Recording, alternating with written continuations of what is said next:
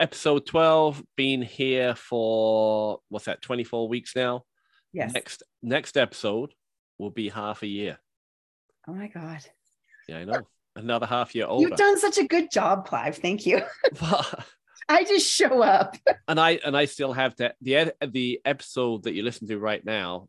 It's Sunday evening. It's being released tomorrow, and I still have to edit it all. So, anyway, yeah, it's editing is the laborious part of a podcast, but it's one of those things. Once I start doing it and I start listening to the conversation again, because you forget things that were talked about, and you realize there are things that shouldn't be in there, so you take them out.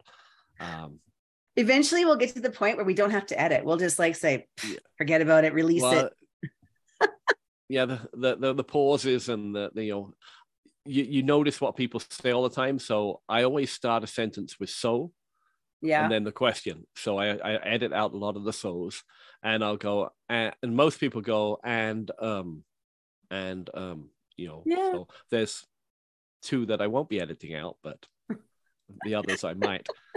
Anyway, so we're on the T-pad. It's only been a week, actually, since we last recorded on the T-pad. So what's exciting personally and what's exciting disco for you? Personally, I'm feeling better. Not 100%, but I'm feeling better. It's been... we're on camera and you look better. Last time I could see through you, I think. Yeah. And my splint is gone, so that's cool too. There you go. You can edit that out. No, I'm going to leave that in. I played the Cobra Chicken Classic, and I registered a while back, and I thought I'm not going to withdraw because I'm going to wait right till the last minute and see how I feel. And I woke up yesterday feeling about 80%. So I figured, it's just 2 rounds at Mac. I can go, and playing with Laura Oig and Rachel Estabrooks, 2 FPOs here in BC, up and coming, that both can crush a disc. That are I'm just happy to be on their card. And I told the girls coming out, I'm struggling, that in fact I'm turning 50 in 2.5 weeks. You're too modest. I'm sick. What's that? You're too modest though. And I said, my goal is to keep up today. That's all my goal is. And after the first round, I was tied with Laura, and Rachel had a few unfortunate breaks, and she was back by a bunch of strokes. And so I just went in just thinking, I just got to keep my head down and just play smart and, pick up strokes where I can get them. And that's what I did. So I came out and I played exact same +6, and Laura played a +7. So 1 stroke. I squeaked out the FPO win, which just made me so happy. Starting the season with a win. Yeah. Last time I threw Mac would have been beginning of February. So that's it. Yeah. First tournament, FPO player after you appeared on a podcast? No. No, you haven't played any other tournaments like C tier. Anyway, well, we're going to get to that. We have to get back to. I have to contact Gabby Lee and find out how she did. She did not. She did not podium. Did you check? Oh no, she did. She came in second. She podiumed. Okay, so here it is. Then we have the Flight Pass FPO effect. We do.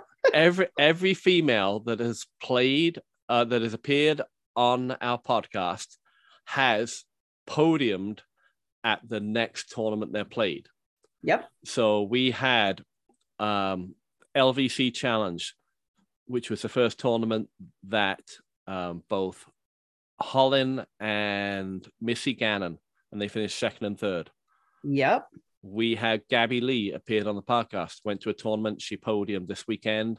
And Kerry, this is her first tournament since we started the podcast. She's podium. 4 FPO podiums after being on the podcast. So any FPO players listening, if you want a podium, contact us. Right? Yeah. We've been sitting on this one, you guys. I'm like, we can't say it yet. It's only been like 2 or 3. So yeah. Well, it's 4 people. We're saying it now. Yeah. So So if you're an FPO player, Paige, call us up. Who else? Haley King, we'd love to have you on the show. Yeah. And you're going to be guaranteed podium the next week. So anyway, I've also played in the Cobra Chicken, which was put on by Okanagan Disc Supply, our sponsor, and run magnificently by Troy Sargent and Brett Hanna, two local disc golfers. Thanks to them for putting it on. And I played in, my 50 and over division. And on the first round, I'm looking at playing. I know I'm not going to win the tournament. So I look at it as how best can I do? And it's to get your ratings. And on the first round, I threw well and I didn't score well. And I had one hole, number 8 on MacArthur Island, where I had an 8. You got an 8? And I had an 8. So you tee off right by the out of bounds fence. It's right there on your left. And there's this little olive tree. And it's got no leaves on it. It's in my head all the time when I throw. It's just twigs. And I forget what disc I took to start with. I think my Undertaker. Okay. And I threw it and zipped out of my hand, a little bit too far left, hit a single twig, died right out of bounds. Like if it goes 30, 40 feet past, it's, you're on the grass and you're away from the hole. So I re-teed because basically it's better than just standing up against it. Basically went straight out of bounds. So I'm going, okay, aim a little bit further right. Took my escape. Exactly the same thing. Hit a different twig.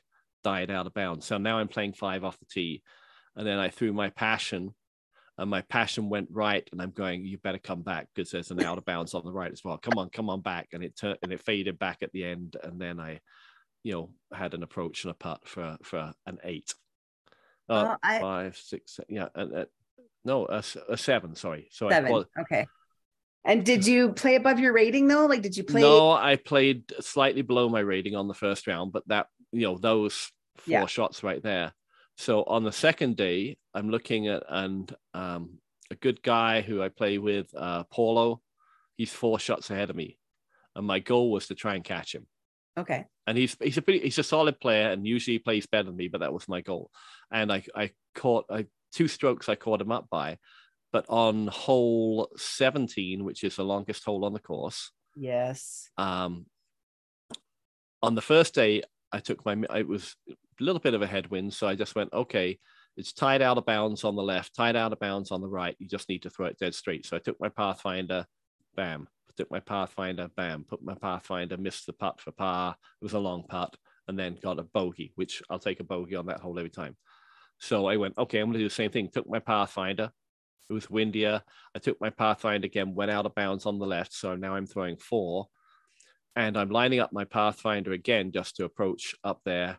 And I think I was a little bit ahead of the guy. So maybe I was playing out of turn and I wasn't paying attention. So this is partly my fault because another guy was lining up to play and he hadn't played. He wasn't looking across at me, but he was about to play. And right as I'm just pulling the arm forward, there's a guy in front of him goes, heads up. And he's talking to the guy in front of him. So I'm like, what do you mean heads up? So I turn my head and I just put it out of bounds to the right. Oh. And so that would have been, I think I had a 7 on that hole or whatever. No, I had 2 7. So I'm going 7. If I had a 5, 2, I'd have made my goal. But I shot 70, 80 points over my rating on the second day. That's awesome. I got panicked on hole 7. We had a headwind and we had 2 cards backed up with us and people walking the path. And I yanked my disc right off of 17 straight into the trees, but it rolled out. So I was like, okay, I saw that shot from where I'm going to stable up and I'm going to shoot straight down a long OB and fade back into the fairway. OB right. Yeah. Straight out, wind picked it up, flipped it out, OB. It was quite a ways down there. So I go down there. I'm like, okay, 1 OB stroke. This is good. Do the same thing again. And the wind picked it up and just flipped it OB again. So I ended up taking a 7. And I was just like, the 2 really ridiculous mistakes. And I won by 1 stroke, but I think about the unforced errors I left out there. I could have won by 4 or 5 strokes. And the putts that hit cage and didn't go in. Yeah, I hit cage 3 or 4 times on the first round. I didn't putt well. Yeah. But I really have I think I have my mental game honed not in the fact that what the hey. I had, every time I hit the twig, I went, well, that's what happens when you throw it on the wrong line.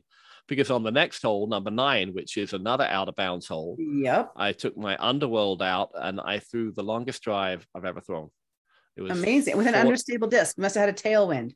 Tailwind, yeah. Yeah. So I put it out towards out of bounds. It came back and did the S and dropped 40 feet short of the pin. Wow, that's a great drive. Yeah, I mean, I've never thrown a drive like that before. So people said, well, it's because you're angry. No, because if I'd been angry, I'd have thrown it out of bounds again. You were focused. Yeah, focused. It's a new hole. You're focused. Yeah, and that's like, it's just those things. I'm not Paul Macbeth, so I miss more putts than I make. So if I miss a putt, I can't be angry. That's right. And someone once said, once the disc leaves your hand, you're totally out of control of it. So you can be upset on how you let it leave your hand and adjust, but you can't be mad about how it lands. It's out of your control. Wind, trees, you threw it into the ground, just move ahead and make your next play. So I feel really good about that. And I just need to be a little bit more consistent. And I'm knocking, and I've got to work on my putting. I know that. I have to really work on my putting. But I just went out to Rose Hill and played even par on the front 9. It's an easier course. But anyway, so that's, I think, all we've really done disc golf wise. I think so. Yeah. Trying to recover this virus or whatever. It's just kicks my butt. So hope nobody out there gets it because it's a nasty one. Question for you. So today is the day that the Waco final round happened. Yes. Did you watch the women's FPO? Of course I did. Of course you did. So I didn't, but I knew what happened. And then Justin explained what happened. So I have to watch it. But got a feel for Ella Hansen. And I had this conversation with Craig before Ella spoke and before Val Jenkins spoke. And I said, it was Ella's to lose going in. And you could see the nerves and you could see her taking deep breaths, and you could just feel it through the camera. You could feel it. And she hasn't been in the position of champion like Kristen. That's where experience comes in. And that's where being in that position of knowing what you need to do to sink the putt for the championship, Kristen clutched up on that putt. It was awesome. And because she had just missed some really easy putts prior. And what a fantastic learning experience for Ella. And she's not far off. Like if you look at they put out Stats Mando put out a great graph afterwards where Ella was in the driver's seat and Kristen wasn't. Then they kind of crossed paths and they went the other way. And then they kept really close together to the last 3 holes. And then it just shot off the charts either direction. So Ella's new to the sport and she's going to win something this year for sure. Honestly, she can't do what she did and not, and she's a champion already, like an ultimate. And she knows she has that heart of a champion too. So she knows she'll come back and she'll adjust, and she's been there now. So now she can grow with those feelings and those nerves, right? She was close at LVC. Yep. I think she finished 4th maybe. Yeah, but she was pushing at LVC for sure. Yeah. And I think that so far she's been the most consistent player across the board. Like she's done so well this year, for sure. And that's after watching her play at Raptors Knoll, and she was just out there playing, and it didn't mean anything.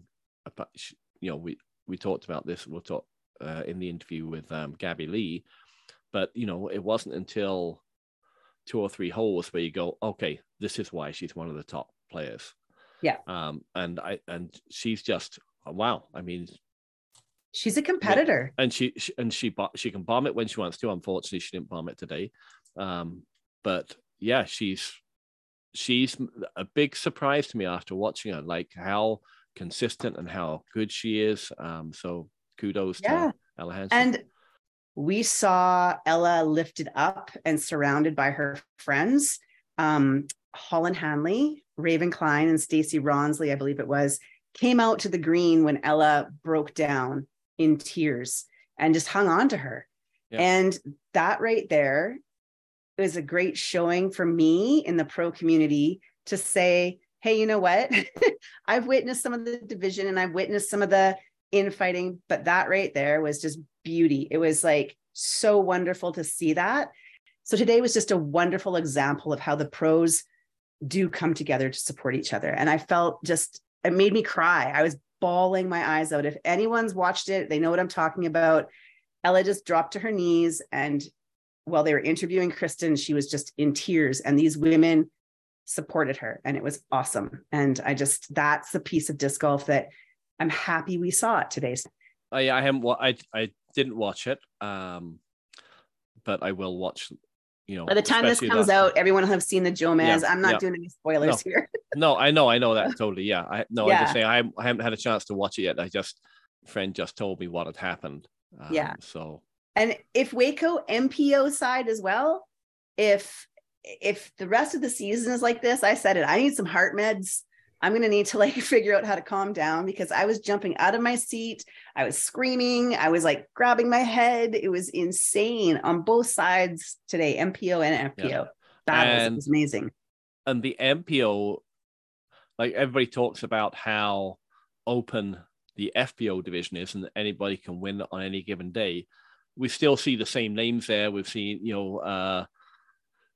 Ella's there. There's three or four people always in the top 10, it seems. And that seems to be with the men's, the mixed division as well. Like there's Calvin's up there. But we had a winner that I don't think anybody would necessarily expected to win on the mixed side Kyle. this time. Yeah. And he shot lights out today. Clean card. 13 down. And again, though, they had a backup on 18. So he got to sit, if you guys watched it live, and hopefully the Jomez cameras caught it, he got to turn around on 18's tee pad, and you can see the long piece of 17's fairway. And he got to watch Adam Hammes throw his second shot. And it was going to depend.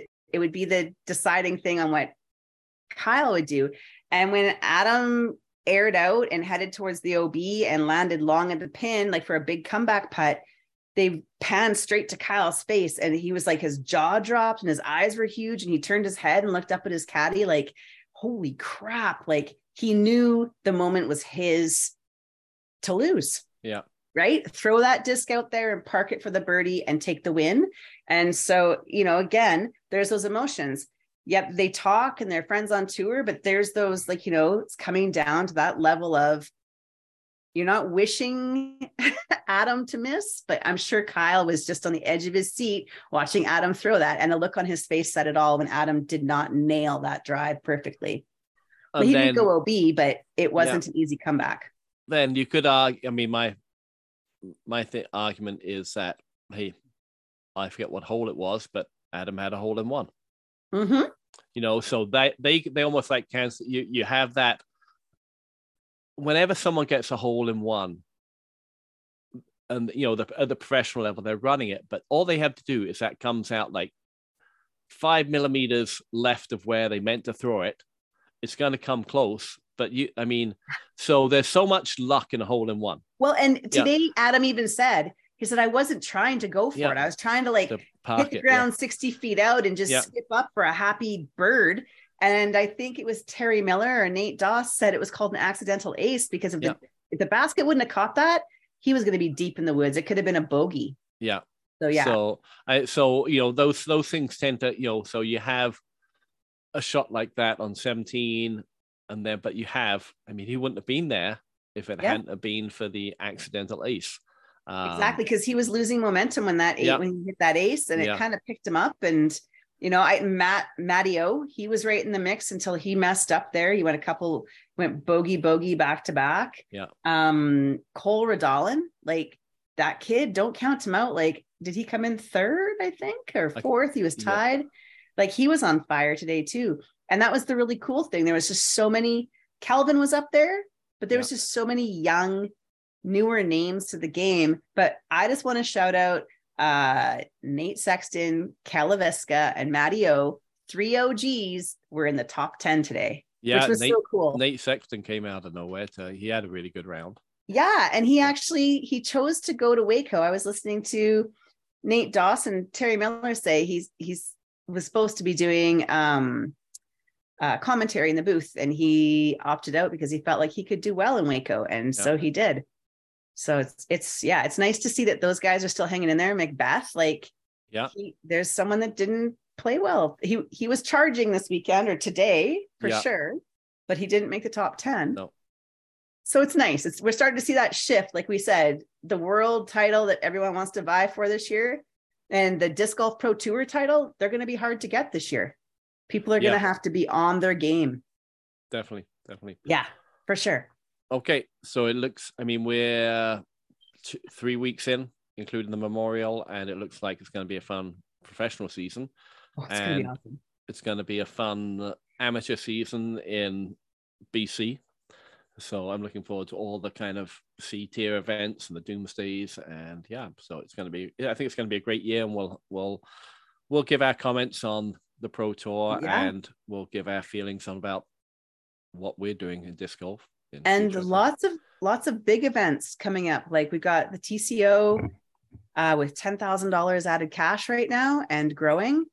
We've got the BC Open, which is an A tier. They've got over almost 450, I think, maybe in registered players. And we got the Harvest Huck coming up at the end of September, which has got $10,000 added cash, which is only a B tier. BC's got some really good events and lots of C tiers coming. And we got the Crush August 12th and 13th, a women's B tier. So there's lots happening for higher level events, but there's so much happening around the province. The Kootenay's got a series going. The KDGC's got a series going of C tiers. It's going to be awesome. Yeah, it's going to be a lot of fun. A lot of disc golf played. And absolutely. A lot of tears shed. Yes. Okay, well, that's enough of what we've been up to. Let's go to the circle, and we'll introduce our guest. Today in the circle, we are happy to have Bobby Brown, who is, in his own words, Mr. I shouldn't say in his own words, maybe in Clash Discs' words, Mr. USA for Clash Discs. And before we get into your role with Clash Discs, what's your background and how did you get into disc golf? Back in 2009, I had a buddy of mine that his dad was building he wanted to build 2 golf courses on his land in Pawhuska, Oklahoma. Found out that was very expensive. So at one time he was driving around Tulsa and saw baskets and asked somebody about them because it was on a big open land. They said it was disc golf. So he did some research and decided to build 2 disc golf courses on his land. And he brought in the Green Country Open, which was at the time a PDJ national tour event.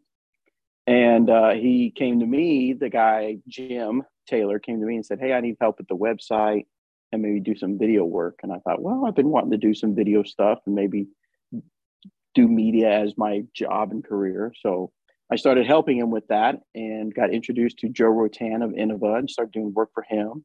And then did what I believe to be, if not one of the first, but the first live disc golf coverage. I literally had, at the time I was driving an Expedition. I had a desktop computer in the back of my Expedition with the camera set up. I had a super long Ethernet cable going to the guy's house. And I was I can't even remember the platform I was using to stream, but I was streaming just 2 holes. And I remember there was about 20 people watching, and one guy said he was from Australia watching disc golf, and I thought it was amazing. So cool. that kind of got my start in disc golf, and then I got introduced to some people in PDGA and just started doing some video work for them. So, are you a media guy? Is that your kind of? I'm schooling? kind of I kind of self-taught. Just was always fascinated by video and recording video and editing video, and just was always fascinated by it. And so before that, I was working at a credit union, and I was working in the IT department, and I talked my boss into letting me buy some camera equipment, and I started creating internal training videos, and had the CEO create a podcast and things like that. So I kind of did the YouTube training where I kind of trained myself doing it. So that's kind of how I got my start. That's cool. And correct me if I'm wrong, but Carrie, when we were talking about having you on the show, you worked for Dynamic Discs as a media guy, I believe. Yes. Yeah. How many years did you do that for? So about in around 2009, I was doing tournament stuff, and Jeremy Brusco happened to come to Pawhuska to do an event, and I met him. I was very impressed with how he ran events, and I thought, if I'm going to do anything in disc golf media, I need to connect with him. So actually around 2009, I started doing part-time stuff for him. And I decided my first tournament, I remember at the beginning, I emailed him and said, would you find it of value to have someone come film, take photos? And he said, yeah, anytime you happen to come to Emporia, come and film one of our events. And so I remember talking to my wife at the time, and I said, I want to do this. So I drove my car down to Emporia, spent the night in my truck sleeping, woke up the next day, and there was an event going on. I went up to Jeremy and I said, here I am. And he was like, oh my God, you took me up on this. And I was like, yep. And so I started filming and doing stuff. And come to find out, it was the 2009 Glass One Open. So the Glass One Open was always kind of my milestone, because it was the first event that I said I was actually going to go on the road and do stuff. So, and of course, the Glass One Open is the big, huge event for dynamic discs. Yeah, absolutely. Cool. And during this time, did you ever pick up a disc and play yourself? Yes, every now and then I would pick up a disc and play. I wasn't a big time player at all while I was doing that, but I did start playing it, fell in love with the sport, and thought it was really cool. But yeah, I never played disc golf before, never heard about it until met the guy that wanted me to do the video stuff for the Green Country Open. Cool. So you're working for Dynamic Discs as a media guy, who are now very established company. And then in 2021, I believe, you either knock on Clash Disc door or they knock on your door. No, so I love this story. Yeah, and so in 2009, I started doing part-time, and then was doing only part-time, traveling a little bit. And then 2014, DD hired me on as full-time. So I moved from Tulsa, Oklahoma to Emporia, Kansas, and was working full-time for them. It was so funny, because at the very beginning, when I was trying to tell Jeremy I wanted to do social media for them, he was like, well, do you think you'll have enough work? I mean, would you be willing to pull orders if there wasn't enough social media stuff to do? And I said, yes, I'll do anything. I just want to get in there and going. And I laugh at it now, because I think they have like 5 or 6 people in media. And so it turned, by the time when I left, there was me and 2 other guys, or actually me, 2 other guys, and then a part-time Melissa that had just started. So we were building the media department. So yes, I was working for them full-time, traveling and stuff, and was on the board of directors and helping build the business and things like that. And then in around 2020 or 2021, decided to leave Dynamic Disc to move closer back home, to be closer to family, closer to my kids. I had gotten a divorce, so it was like Oklahoma was home base. So, and then so I was doing freelance social media, and got a guy, Randy, or Rauli, as he's known in Finland, reached out to me and said, we want to do some social media. Would you help us out? And I said, sure, yeah, I'll help out. And so they became a client, and I learned that they were actually, like, they have manufacturing machines. They want to really like make a big scene on Clash Disc, or a big scene in disc golf. And through the last year, I've just become more and more involved in what they do. But what was interesting is that the guy that created Timo, the guy that actually started making the discs, he knew nothing about disc golf. He's a COVID disc golfer, as I'm sure some people have heard, that he discovered disc golf during COVID, wanted to have discs for his kids, because his kids wanted to play. Couldn't find any discs, because as we know, during COVID, they became, it was very hard to get because of inventory issues. Yeah. And so he had ties to plastic, and he had ties to where the Nokia factories, where they actually made the Nokia phones back in the day, the plastic. And so he brought this idea of making discs to these people, and they said, yeah, we can make it. And so they started making discs, and that's what he would give his kids. And then he reached out to Rauli and said, we've got this, we want to make discs. And Rauli was like, this is great plastic. The discs aren't so good, but this is great plastic. so he helped them. He's a big pro in Finland. He's well known. He's actually a commentator for. He would be kind of like the Jomez that we know here, but he is that in Finland as far as commentary. And so he helped them actually make some good discs. Well, what was interesting is that when Timo first met Rauli, they kept saying, we need social media. We need to talk to Bobby. That's how they say my name, Bobby. And he's like, yeah, we'll talk to Bobby, whatever. And then a month later, they were like, okay, time for social media. Let's talk to Bobby. And Raleigh was like, okay, who's this Bobby guy? And they said, Bobby Brown. And Raleigh goes, Bobby Brown? Yes, we need to talk to Bobby Brown. So they got a hold of me, and we're here where we are. And they're just really great guys. They're having a great time. And they built making discs, and they came out to the conference that we had in Arizona, and they've just been loving disc golf in the community, just like most of us have done in our disc golf life. Is we've got involved, we've met the disc golf community, we feel the love, and we want to be more a part of it. And that's kind of what's happening to them. I find it interesting. You got this Finnish company, and you have, it's like almost naming paint colors or naming cars, and you got this Finnish company that are naming their disc popcorn, spice, mango. Was there a reasoning behind that? Do you know? So a lot of people say that they're, because they give name suggestions based off, basically if you could go to a grocery store, you could find names for the discs, but that's not necessarily what their thing is if you can hold it in your hand and it could be a thing, then it's a possibility to be a name of a disc. So far, the names they give a sense of, like, when you think of mango, you can actually, it's like a tangible, like a feeling or a taste or something, like a mango or spice or something. It brings something to your senses or something like that. Yeah.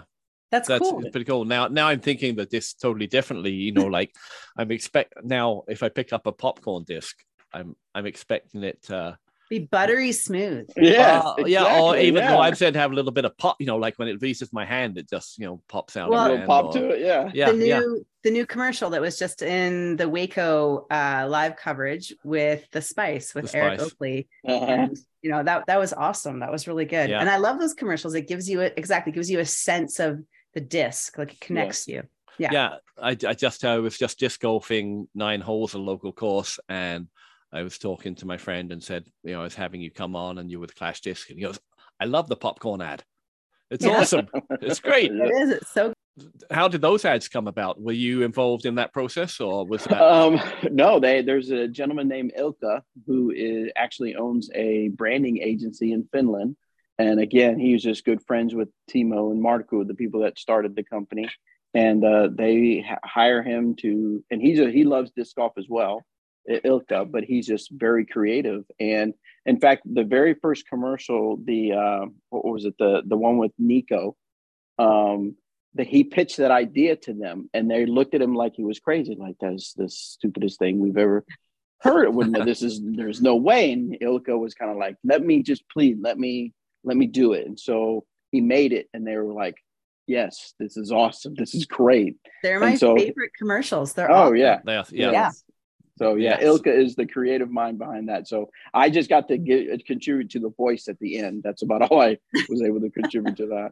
So let's get to your role as Mr. USA, as we introduced you.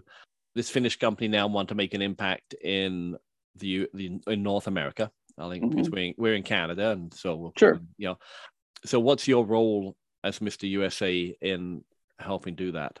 Yeah, so at the beginning, it was just I was creating social media. They were sending me assets, graphics, and things like that, pictures and stuff, and I would just do their social media posting and stuff. And then they said, we're a small company, and however, if you want to work an hour a day on this, that's great. Or if you want to work more on it, then we want you to be part of this. We want to help it grow. So I started. There were times they would contact me and they'd say, hey, we're trying to get a hold of this person, but they don't seem to be returning our emails. Can you? I'm like, oh yeah, I know him. Let me email him real quick. And then they would get back to me like later that afternoon. And they're like, do more of this is basically what they were saying. Do more of this. So right now, because they're so small, I wear a lot of hats. So I have an ambassador team that I work with here, that I found the people. I work with them. I let them, send them discs and stuff. I put them in connection with a lot of the top pro player agents. I've talked to a few agents to get some of the top pro people on our team. And then I've talked to stores to get the discs in their stores. I've talked to the Disc Golf Pro Tour on their behalf.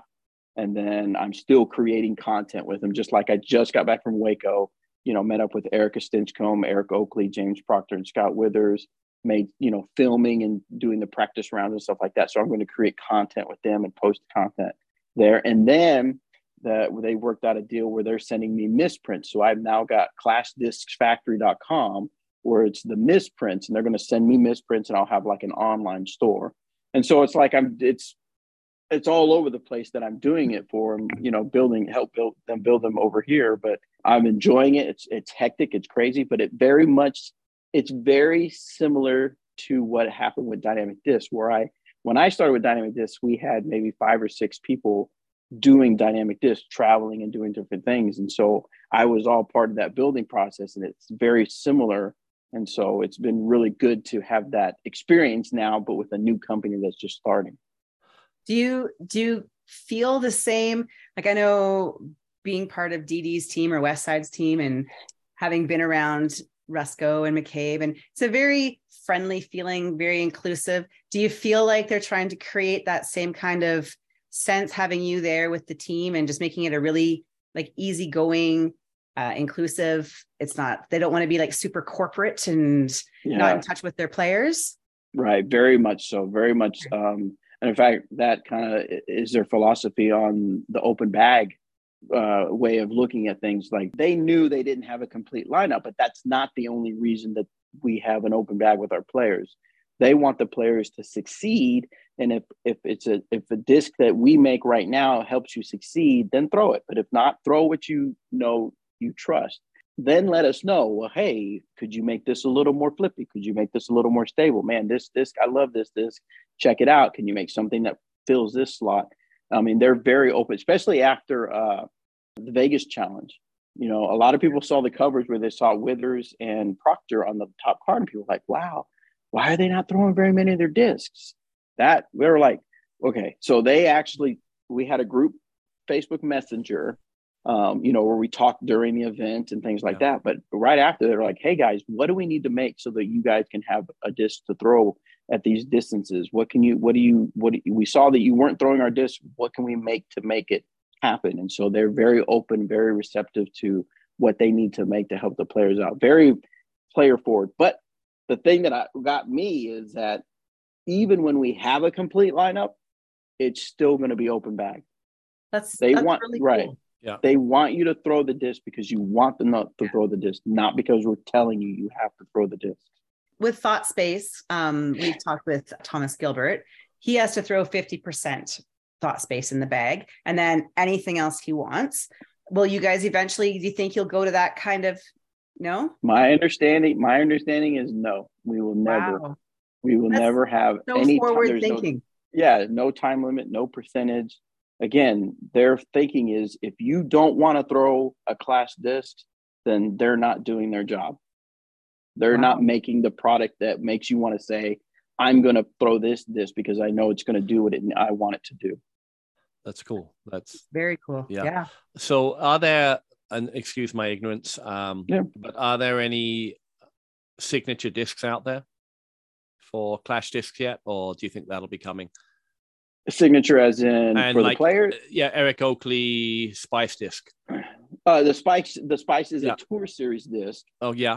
So it has his name on it. And now what's special about that disc is Eric was actually in on it. He actually helped design the disc. He was literally we were on conference calls where it was me, Eric, Rauli, and the actual guy that had the computer graphic software up. And Eric would say, what if we did this? And he would create parting lines, and they would say, no, that's not going to get what you desire. What if we do this? And so he was part of the design. So that's when we say the Eric Oakley Spice, it is the Eric Oakley Spice. He helped us create that disc.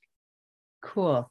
So kind of on what Clive was saying, when I think Castoplast, I think the Berg or the Lots. Is there a disc that, Clash says, okay, it's the popcorn or it's the mint, or it's interesting because there's a couple of discs that we thought was going to be like the disc, but it hasn't. I would say for the beginners and the average player, the Wild Honey has become the one that has sold out a lot of places. They can't keep those in stock.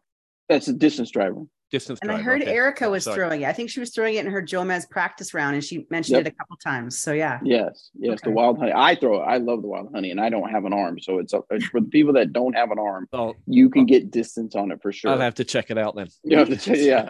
And then I would say the other one that's kind of, I think, is kind of an underdog that people don't think about is the peach, and it's just relatively new. It's a mid-range, a straight flying mid-range, but it was Power Grip. I think for the last quarter, it was number 3 top seller.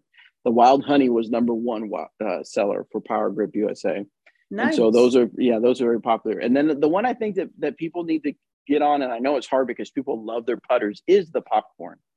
The Popcorn is a solid throwing putter for sure. A lot of the pros say that they really like the Popcorn, but people just really, you know how people are with their putters. They love their putters, so it's hard to give up their putter.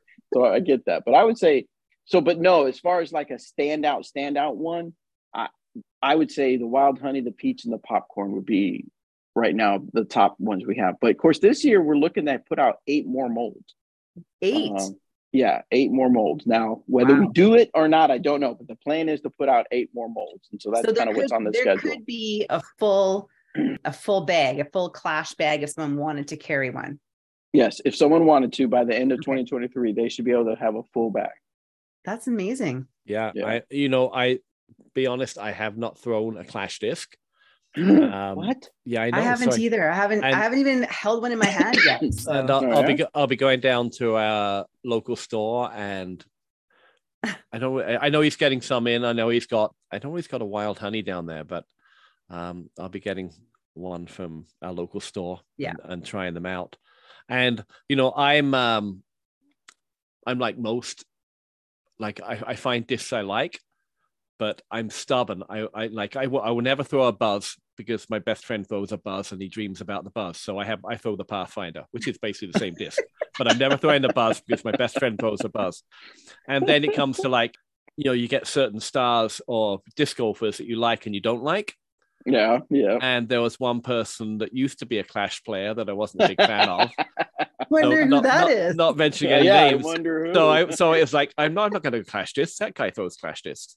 But now we're that player free of Clash discs. And that's just the way the industry is, though, right? It is, yeah. It grabs a stigma, and you're like, But again, you've got more disc golfers in there, and there's a lot of names that I like that are throwing Clash discs. Yeah, and then to be fair, the player that we shall not name actually helped put Clash on the map. Yes. A lot of people definitely tried it out because they loved that player. They liked that player, so they tried it. So and that's the way it works. Yeah. But that's disc golf. I mean, some people will throw because of certain player throws. Some people won't throw because of certain player throws. Yeah, and that's just if the disc is good, throw it. Well, I'm the same way. I've known Eric since 2007, maybe. And when the Judge came out in 2013, he pulled the AVR out of my hand and put a Judge in my hand. And I haven't looked back. 10 years. I've never thrown. I will throw the EMAC Judge now, but I have never used another putter in 10 years. I haven't. Yeah. So, and I have the option of so many being trilogy. Yeah. So yeah, I get it, but you never know. I might have to try Popcorn. Maybe we'll grab some Clash discs and we'll do a review, Clive. Yeah. I think you'll like the biggest thing that I've noticed when people pick up is the plastic. I mean, there's a lot of great plastics out there right now. There are some that are not. I mean, as soon as you pick it up, you're like, the biggest thing people say is like, wow, this feels good. The plastic feels good. Is it just one kind of plastic right now? Or is it? They have the steady, the hardy, and then the softy. So there's 3 plastics, but the steady is the one that you're probably going to find more often is the steady plastic. Okay. They're working on different ones because even we just recently had the anniversary box, which actually had some special blends, and we actually had some core. And we put it out there as it was a 1-year anniversary box, but we told people these are experimental. We want your feedback. And so even like the core plastic we put out there, some people liked it, some people didn't. More people didn't like it. So we're not going to do the core plastic. Is that so just like a baseline? Is that the equivalent to like a DX or a Prime or? No, it was a premium plastic. Okay. But it somehow for whatever reason, I mean, I don't know the reason behind that, but the core plastic made a lot of our discs too flippy. Okay. And so we're not going to do that, but that was an experiment. So if you're listening and you bought an anniversary box and you have a core plastic, you need to hold on to that because it could be worth something down the road. Because we're not going to make it. That? Yeah, we're not going to make it anymore.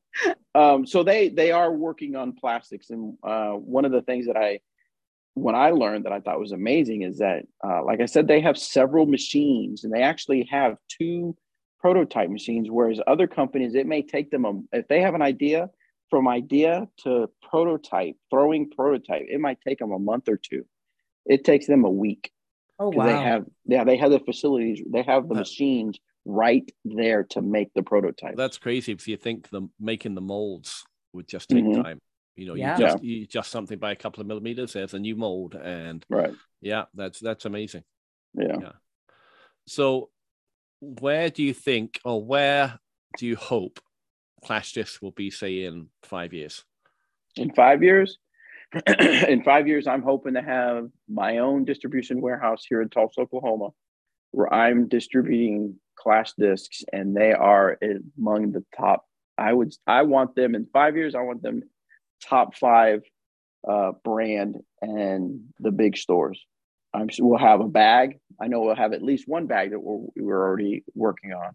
That we should be out in a couple months. Definitely have more players, have more ambassadors, have more levels of teams, just like most other places have, where we have more representation out there. I want to see Clash Disc more. I want to see more, blank presented by Clash Disc, events over, in different regions and all kinds of B tiers, C tiers, A tiers. So yeah, I can very much see we've got the foundation to be one of the top brands out there in the next 5 years. That's cool. I love it. And they've got the right person at the helm, Mr. USA. Mr. USA, yeah. We'll see. It's been a crazy, the one thing that the biggest thing is that, being in disc golf since 2009 and then seeing these guys, it really has given me a fresh new perspective on things. Just seeing not that I was like losing any zest for disc golf, but it's just really cool to see them get excited about certain things and get excited about disc golf and bringing new things. I mean, there's some of those things that they were showing me, prototypes and things that I haven't seen in the disc golf world, that they're and what was interesting is that they didn't, when Timo wanted to make disc, he didn't go to, in other words, he made it from scratch. He didn't go, oh, Innova does it that way, I'm going to do it. I'm going to do the same thing and just make my thing. No, he went to people that just knew plastics. They didn't know disc golf, but they knew plastic, and they helped him create a disc. And so it's like a whole new outlook, a new way of looking at things. And I think it's really cool. Well, I was at All Stars. That's where we connected, and I talked with you, and I briefly got to talk to them. But what blew my mind was they were there. They were front and center. They were so excited about the sport. They were on the ropes. They were watching. You could see their mind was blowing when like Simon would throw a line or Calvin would, and they were like they would get so excited. And I remember just smiling ear to ear. And I said to my husband, I'm like, that is so cool. Where's all the other manufacturers? No one's standing. You know what I mean? There's no one else. And they were fanboy. They were showing me pictures. I got pictures with Calvin. Totally I got pictures with Paul. They were fanboying, which was really cool. Awesome. Yeah, it's really cool. Yeah. That's cool. And I'm looking forward to, the different molds that'll come out over the next year or so. And I think this week I'll be picking up my first Clash disc. Awesome. That's good. How it goes. I'll video my first throw. Well, my first throw of the Clash disc. I'm excited about the team, actually. And do you have plans for like a junior team, or to have juniors on your team, or expand the FPO or just the female side of it? Yes, there's so, and I smile because like there are so many things. I went to them and like, we need to have juniors, we need to have more females, we need to have this, and they're like, yes, we know. Let's it's like and I have to remember they're only a year. They've only been out a year and a half. Yeah. And And so they know all these things they got to do, but we've got to put, it's like, let's make a few more discs and then we can do this and then we can do this. But yes, all of that's in the works. All of that's in the plans. All that's on the list of things to get accomplished. It's just, we've got to take it step by step. Yeah. Now sure. they're new. I mean, they're new over here, but they're new in Europe as well. But you've got there. I believe teams in Finland, team of Swedish players, 3 or 4 countries, I believe. Have they got a kind of nice chunk of the market in Europe already? Yes. Now over in Finland, they're doing pretty well. They're doing pretty well over in Finland. They've got a lot of connections in Finland.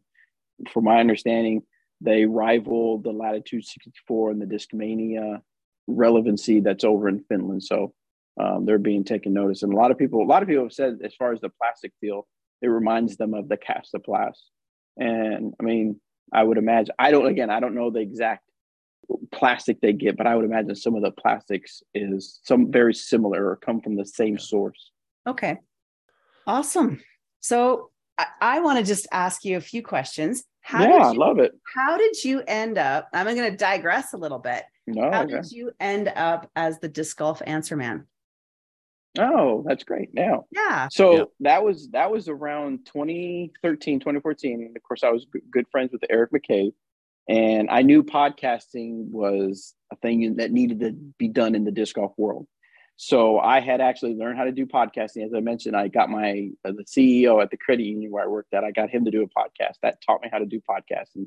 And then at the time, my wife at the time, we were going to live full time in an RV and travel for disc golf.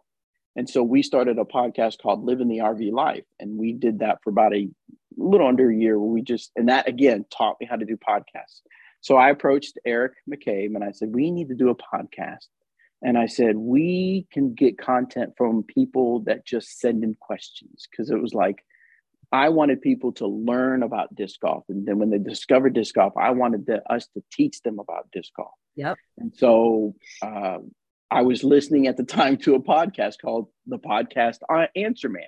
And that's similar to what he did. People would email him questions and he would answer questions about running a podcast. So I thought, well, Disc Golf Answer Man, that would make sense. We'll get you the answers, either from me, a guy that barely plays, or Eric McCabe, top pro. And so that's kind of how it started. It was just me and him for a while. And then of course, when I got full-time Dynamic Discs, that they kind of, I don't want to say they took over the show, but obviously we were there to promote Dynamic Discs and Westside and Latitude 64. Yeah, it was one of the first podcasts I listened to. Yeah. Disc golf. So yeah, and you took the name with you, obviously. Right. So because I started it. Right. Well, because I started Disc Golf Answer Man before getting hired at Dynamic Disc, it was an entity that I own. And so when I left Dynamic Disc, that was something that me and Jeremy talked about. And so he was like, yes, you obviously get to keep the name. So I kept it going. And that was one of the things when after leaving Dynamic Disc, I wasn't sure I was going to stay in disc golf. That was one of the things that was most sad about not having around anymore. And so it did kind of go away, come back, go away, come back. And now it's back. And so, but it's one of the projects that I would say I have the most fun doing. Yeah. Sometimes it can be the most tedious one, but it's the one I have the most fun talking with people. I love it. Yeah. And like, you're so easy to talk to, right? So it's very cool. So those are just I just wanted to know how you got into it. Absolutely. And how it came about. So yeah. Cause I just remember talking with Eric and finding it and listening to it and just loving it. And the questions that people would ask, and you guys trying to like sometimes figure out what people were asking. And yeah. So what was the kind of craziest question you answered? Oh gosh, I don't know the craziest one. I know the one that we got the most was, how do I get sponsored and how do I throw farther? And that was the most question we got. And you'd always know that someone, like, it was always the distance one that we're like, okay, this is obviously a new listener because we've answered this question I don't know how many times. Yeah. And same thing with sponsorship. I don't know. That'd be interesting. I don't know the craziest one. I do know people would pick on me because I would always mispronounce names. And so some people would send in weird names just to see how I would mispronounce it. That was always funny. Yeah. In fact, the funniest story with me mispronouncing was we had some young man send in a question, and I I was reading it. I said, this question is from Malachi, and I started reading the question, and Robert McCall, of course, was on the show at the time, and he said, wait, well, what's the name? And I said, Malachi. He goes, you mean Malachi? I just couldn't help but laugh. Because what do you do? I mean, what do you know? And I love that you guys, it wasn't edited. It was, you guys kept that stuff in there. It was super fun. The young man that I did that found he was so tickled by it, and it was such a thing. It became such a thing that the following GBO, he came and he had a shirt that said, "Hi, I'm Malachi," and it had like Malachi on it on his T-shirt. And he came up and took a picture with me, and that was to have a listener do that, to make a T-shirt, come out and want to take a picture with me. That was like a highlight. That just made my day. That was amazing, and I just love that people listen enough to be able to do stuff like that. It's just awesome. Totally. Yeah. We've had a couple of things like that we've mentioned in podcasts where probably people get tired because the last podcast I was on following Ella Hansen around on a course, and I was introduced to this guy by a mutual friend, and he goes, "Yeah, I know who he is. I recognize his voice from the podcast." Yeah. You know, and that's awesome. Just like that's cool, you know. And, we interviewed Holland, and then I met her in the lineup for the porta potty at All Stars. And I'm like, Holland, I want to introduce myself. And she's like, I recognize your voice. So it was like, cool. That's cool. Yeah. That's really cool. Yeah. Because that was just an audio. We didn't do video with Holland, did we? No. No, we didn't. But no. So as you're the answer man, we have a few questions for you that we ask. We ask all our guests. And so the first one is, you're going out to play around. What 3 MPOs do you want on your card with you? Sorry, wow. No, I shouldn't say that. 3 professionals, MPO or FPO players that you want on your card with you. Great. Just a fun round. Yeah, fun round with 3 people. I'm gonna probably upset some people. My favorite, I would always have to say, of course, I get to see him all the time, but Eric Oakley is one of my favorite people out there. So I would definitely want to have him on there. Calvin Heinberg, he has stayed at my house before when I was living in Emporia, Kansas, and he's quiet. He's a quiet dude, keeps to himself, but he is hilarious when you start just chilling and talking to him. He's a hilarious guy. His level of smack talk is amazing. Oh gosh, yes. Oh yes, and it's like so low key, but man, it is. He'll get after it. And then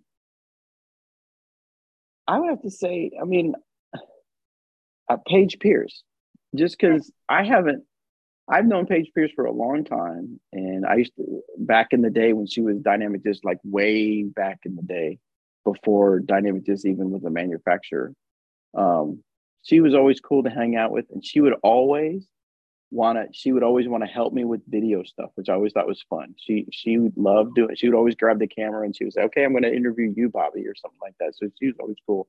And she's always been a cool person. And I would say those are the 3 people I'd like to just play a chill round with.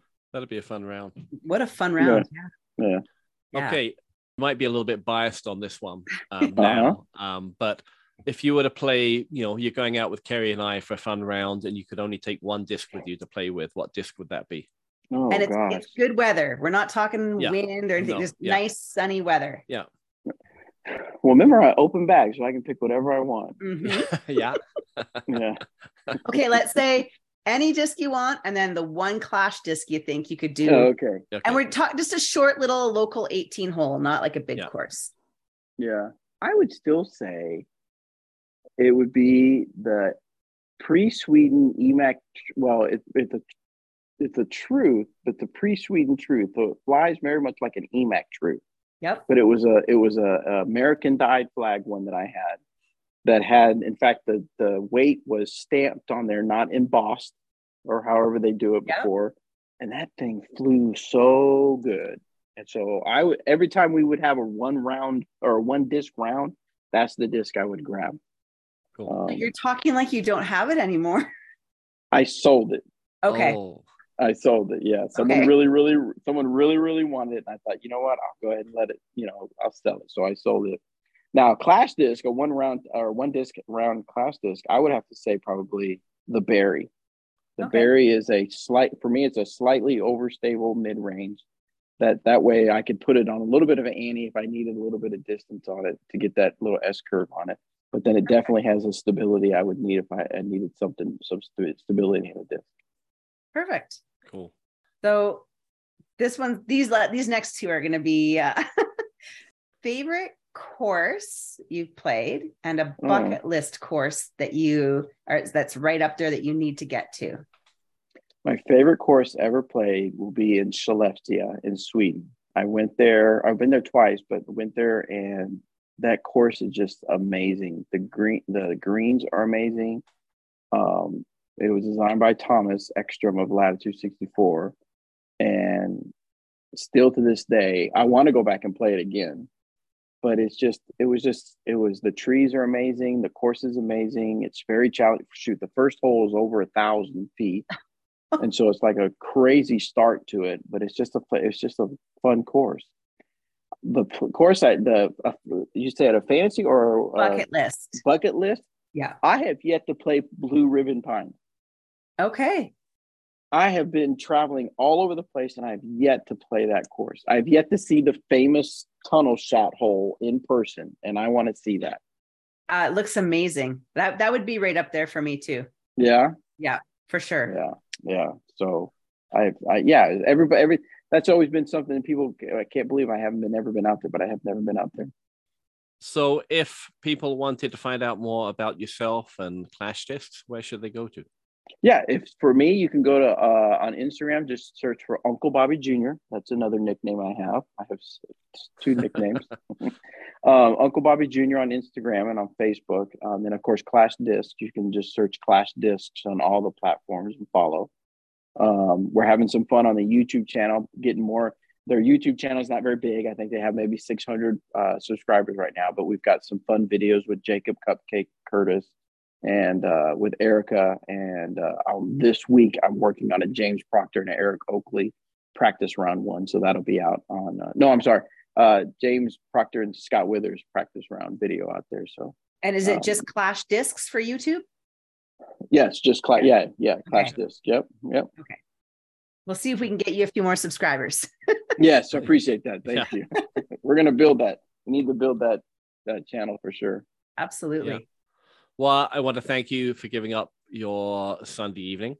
Absolutely. And thanks for chatting us, and wish you the best, and wish Clash Discs the best. And I'll get a disc and probably throw it next weekend, and let you know how I did. Absolutely. I appreciate probably it. If the disc doesn't work, it won't be the disc, it'll be me. Well, if I can get the disc to work, then you can get the disc to work. Okay. If anybody. So, but no, I had a great time. I had a great time talking with you guys, and I appreciate it. Make sure you message me and let me know what you think of the Clash Disc when you get out there and throw it.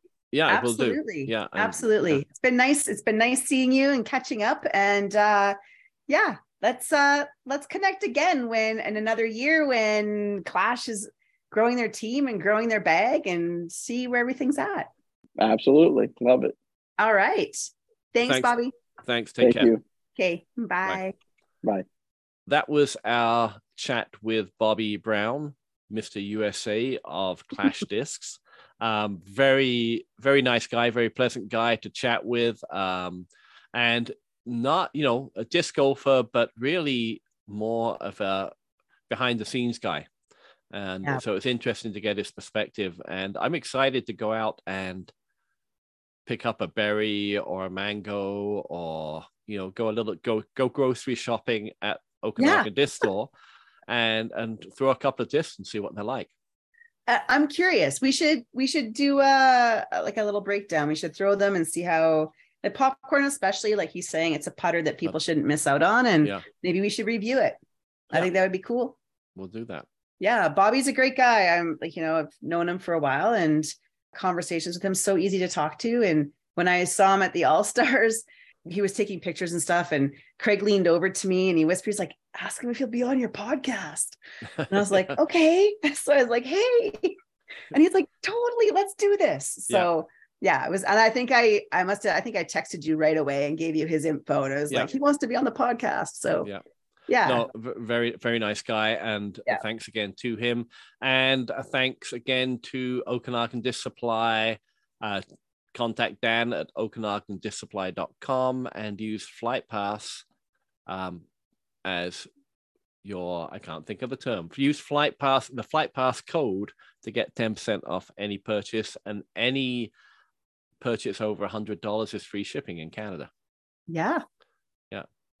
And go dedicate your Clash discs. And get 10% off. You can get 10% off. Yeah. Yes. Okay. Thanks for listening. And we'll be back in another couple of weeks. Thanks, guys.